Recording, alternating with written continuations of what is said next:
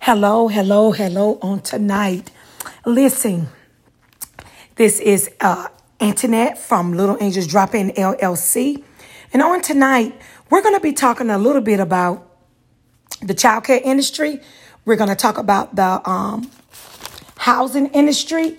And with those coincide together, I also found out a little bit more information. I'm going to talk about something that I found out on today as I was reading up on what I was going to talk about on tonight. So I'm going to start with tonight with the article that's pertaining to childcare first. And so I found the article from August the 23rd, 2021, and it's coming out of the fortune.com. Okay, you can go there and you can look for this, and it's dated for August the 23rd, 2021. It's by Myra Aspirin. And in here, this is the title of the article. Is big daycare the solution to American childcare woes, or is it risky to mix profits and toddlers? Okay? And I'm not going to read all the article. I'm just going to tell you a little bit about the article as well. And this is what it's saying. Kate Madola, all too common childcare problem started long before the pandemic. This is a parent. She's a senior sales manager for a multinational manufacturing company, was 35 and living in her native St. Louis in 2017. When she had her first child, after 3 months of maternity leave, she was ready to return to the office if she could just find an affordable, convenient child care center for her son. But many daycare facilities don't accept infants and toddlers because it's so expensive to hire enough people to responsibly watch them. There was a waiting list for years, recall Madola, if I'm saying it right, a fiercely practical MBA holder and a marathoner whose husband, an event producer who runs his own business, doesn't get paid leave. Eventually, the couple found an opening at St. Louis Center run by KinderCare, the nation's largest for-profit child care provider, which serves more than 126,000 children and its 2,000 plus locations. It wasn't a perfect solution, Madola says.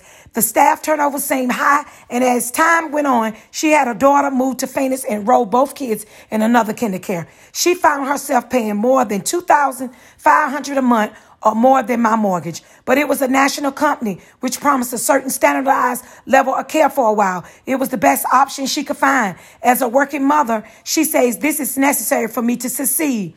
Then the COVID-19 pandemic came crashing across the U.S. KinderCare, like most schools and childcare providers of any size, shut down many of its centers. And suddenly, the system that had sustained Madola's career and that of most U.S. working mothers had its fundamental weaknesses exposed in a massive public explosion, if I'm saying it correct. More than 2 million women left the paid labor force entirely, erasing more than 3 decades worth of employment gains. Most of them still haven't returned today.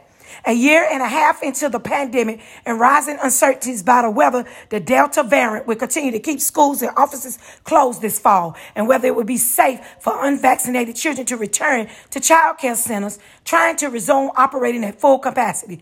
Those women who did manage to keep working during the let me go back. And whether it be safe for unvaccinated children to return to child care centers, trying to resume operating at a full capacity. Those women who did manage to keep work endured as an unsubstantiable hell of trying to meet deadlines while changing diapers or breastfeeding, toggling between running zone meetings and assisting teacher zone kindergartens, and swimming through endless feelings of failure.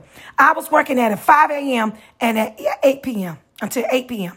When I was working, I felt like I should have been a mother. And when I was being a mother, I should have been working, Madonna say. It was terrible. Today, the crumbling of the nation's child care infractions a crisis that has been exacerbated, though not created by the pandemic, has become an accepted fact recognized by Fortune 500 employers and top policies, as well as parents, caretakers, and child care providers caught in the destruction. Child care is at the center of a large caretaking crisis that has disproportionately hurt women who should still shoulder the vast majority of unpaid labor in the U.S. households that created what the White House has declared to be a national emergency in women's employment. That emergency has fueled the Biden administration sweeping if Tennessee's proposals to overhaul the country's highly fragmented childcare industry, which ranges from individuals, nannies, and small in-home or community-based operations to private equities own KinderCare and a handful of other national for-profits providers of center-based care. The other big center-based companies include private owned learning care groups and publicly traded Bright Horizons, which together have capacity for more than 250,000 children at about 1,000 locations each. And unlike many of the smaller providers, these companies often offer large centers with long hours, more locations, flexibility, and promise of standardized curriculum, allowing it to serve a wider swath of U.S. Parents.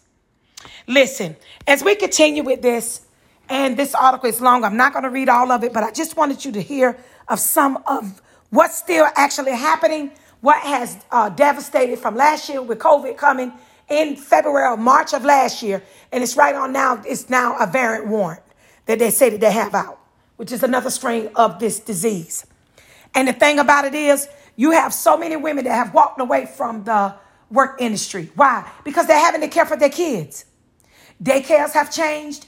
The children cannot come back to full capacity yet because now we're dealing with this other thing with this variant warrant strain of COVID.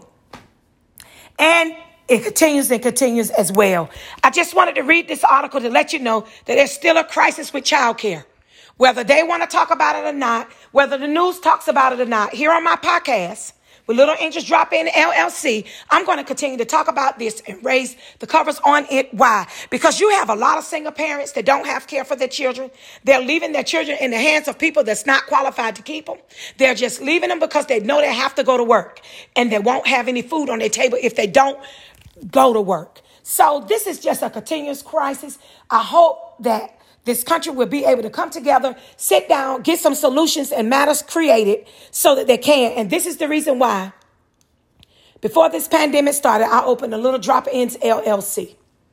Because I knew that something was going to take place. But I got my directions from God to do this, and it was a purpose for it. To open it up so it would be able to help serve families for the ones that need it. She said she paid $2,500 a month for childcare. That's more than what her mortgage is. Come on, people. But, you know, we look at bigger with KinderCare and all these corporations. But what about the quality of the kids? Now, I've worked in KinderCare. I worked in KinderCare during my college years. I didn't stay there long, but I did go in there for probably maybe about a year. And I don't know what it's like now, but I did do that for a year while I was in college, undergrad. So big companies and things like this, they can have all these buildings and stuff in 1,000 locations. But what about the quality and the quality of the care of the children? It's not about the quantity, but what about the quality? So I'm going to leave that article with you on tonight so you can think about what I've said. You will have to go back and listen to the beginning of the podcast. Now I'm rolling on over to the analysis for the black mortgage applicants in North Carolina, South Carolina, more likely to be denied. I'm going to read you some of this. I got this out of the News and Observer. It is in the Sunday, August 29th paper. Okay? I have the News and Observer delivered to my door.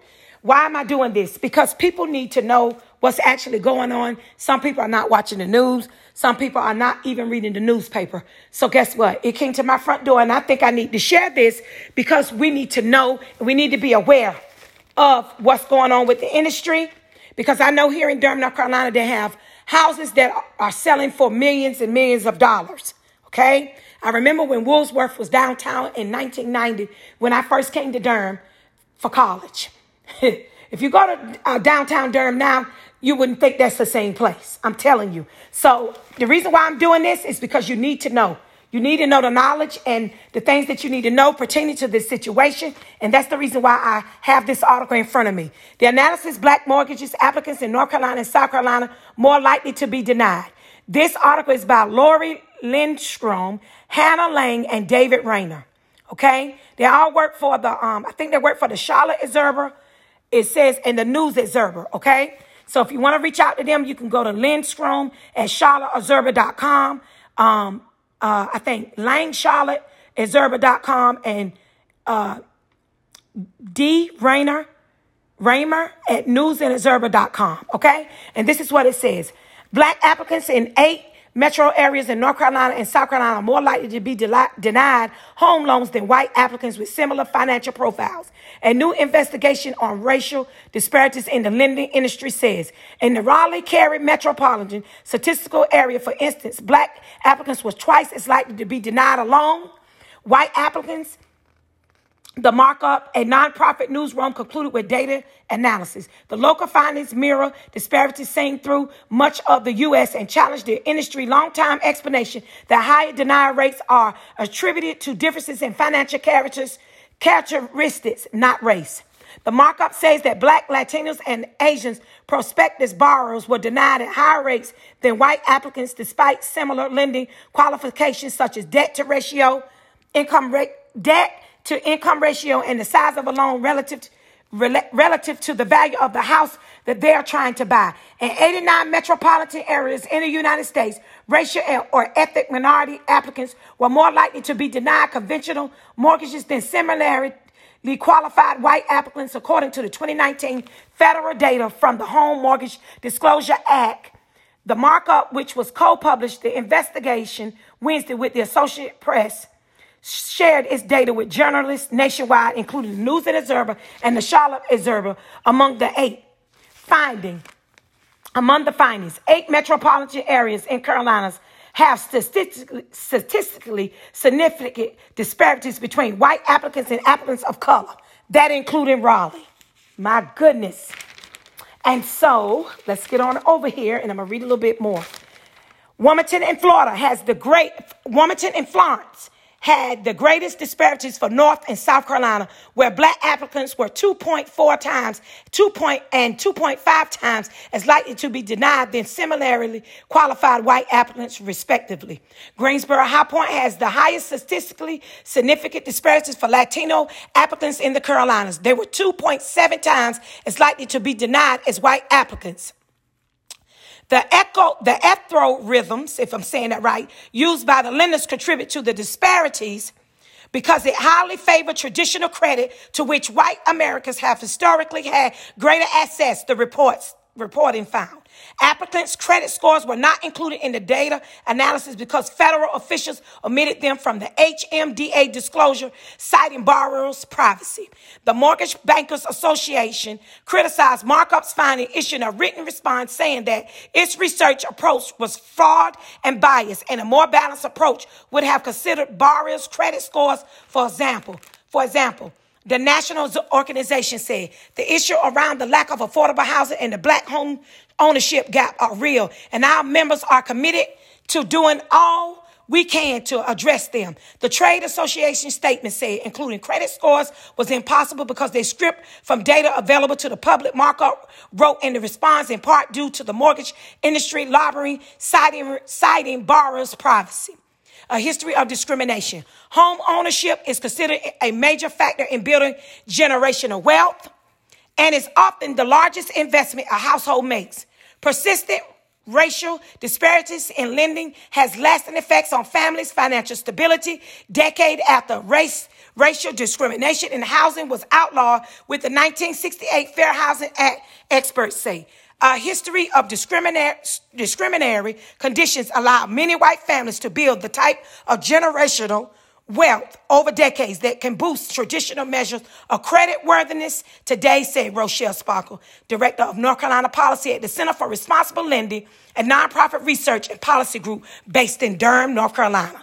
For example, she said loan applicants of color are more likely to be saddled with student loan debt that can hurt their credit rating or make it more difficult to save for a down payment. You can't just change the rules and accept everything to work out after decades of helping white families, she said.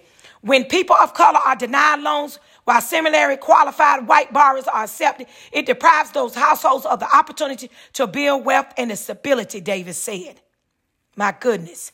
So an organization like Greensboro-based Housing Consultant Group are working to close the gap on the local level. Black applicants in the Greensboro and High Point metro area were 1.8 times as likely to be denied loans as similar as white counterparts in 2019.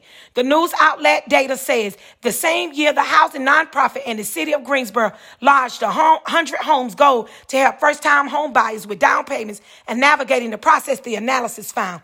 The program helped 317 households closed on a home in 2019 and 347 in 2020. Nearly 3/4 of them people of color. But the issue goes beyond individual programs, says Sophia Chris, the organization founder and executive director. Fair housing needs to be a constant discussion, she says. So it is on the mind of realtors and on the mind of lenders to say what you do has consequences. And if you do something that is deemed to be violation of fair housing, there are repercussions. There's no one simple solution to address racial disparities in mortgage lending, Sparrow said. Eliminating student debt will make a significant impact for many borrowers of color, she said. The City for Responsible Lending is also advocating for more rigorous enforcement of Fair Housing Act. Unfortunately, she said it would take more than race-neutral lending policy to level the playing field. And if you have any questions, you can call David Rayner, 919-829-4798, or you can reach him at CRD Rayner, which I gave you his email earlier. I wanted to read that. Why am I talking about this? Because a lot of young people don't think that they should invest in a house. And I just want to say on tonight, you can pay $1,200, $1,300, $1,400 a month to rent a 2-bedroom apartment or $1,200 a month for a 1-bedroom apartment. You can afford a house. You know, sometimes we look at the upkeep for things, but I tell you what, one thing I learned that when I had purchased a house, I put my taxes and everything in with my mortgage. Why did I do that? And my insurance. Because I knew if I made that one payment, all of that would be taken care of and I wouldn't have to worry about anything else but getting that the yard cut. Making sure that I kept the upkeep of the house, having the house pressure washed, doing the outside things as well as the upkeep of a home. But I'm going to tell you something that is a wealth process for your family. That is, as I read in the article, it is a gap for our people because sometimes our people don't have an understanding of home ownership.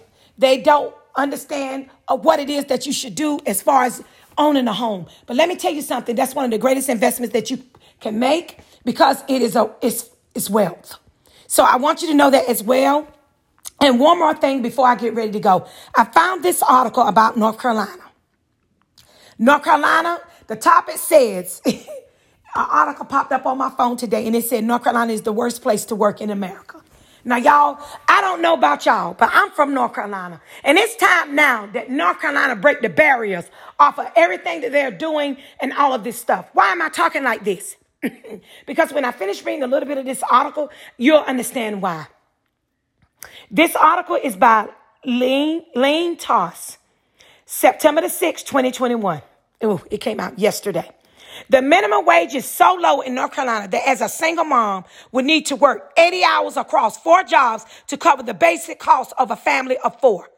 North Carolina, minimum wage, $7.25 minimum wage. Poor unemployment benefits and lack of workers' protection landed is dead last on a recent ranking of the best and the worst places to work because of legalizing a property wage compounded by the rising housing costs. Zero accommodation for pregnant workers, no paid family leave, and no state laws protecting victims of sexual harassment. Existing rights to work laws suppress the state law labor unions, which are prohibited for public sectors. Employees, meaning teachers, are unable to collective bargain for better pay or benefits. The Southeast ranked far behind the rest of the country in terms of working conditions. Y'all, let me tell you something. Why did I read y'all this?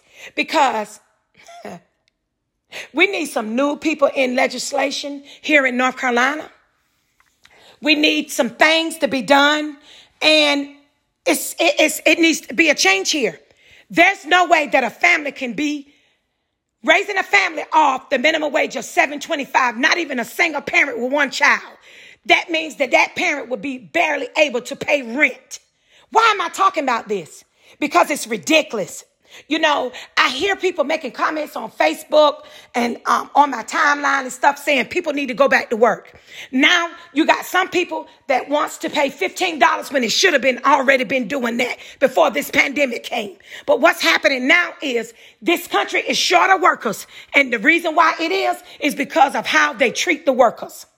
You know, it comes a time that we got to recognize that the employees are as important as the CEOs, because without the employees, you don't have a company.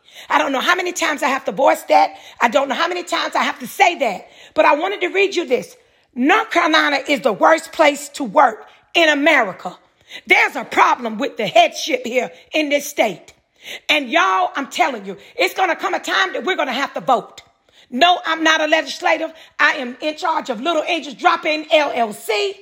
And I am giving you this information. Why? Because you need to know what's going on.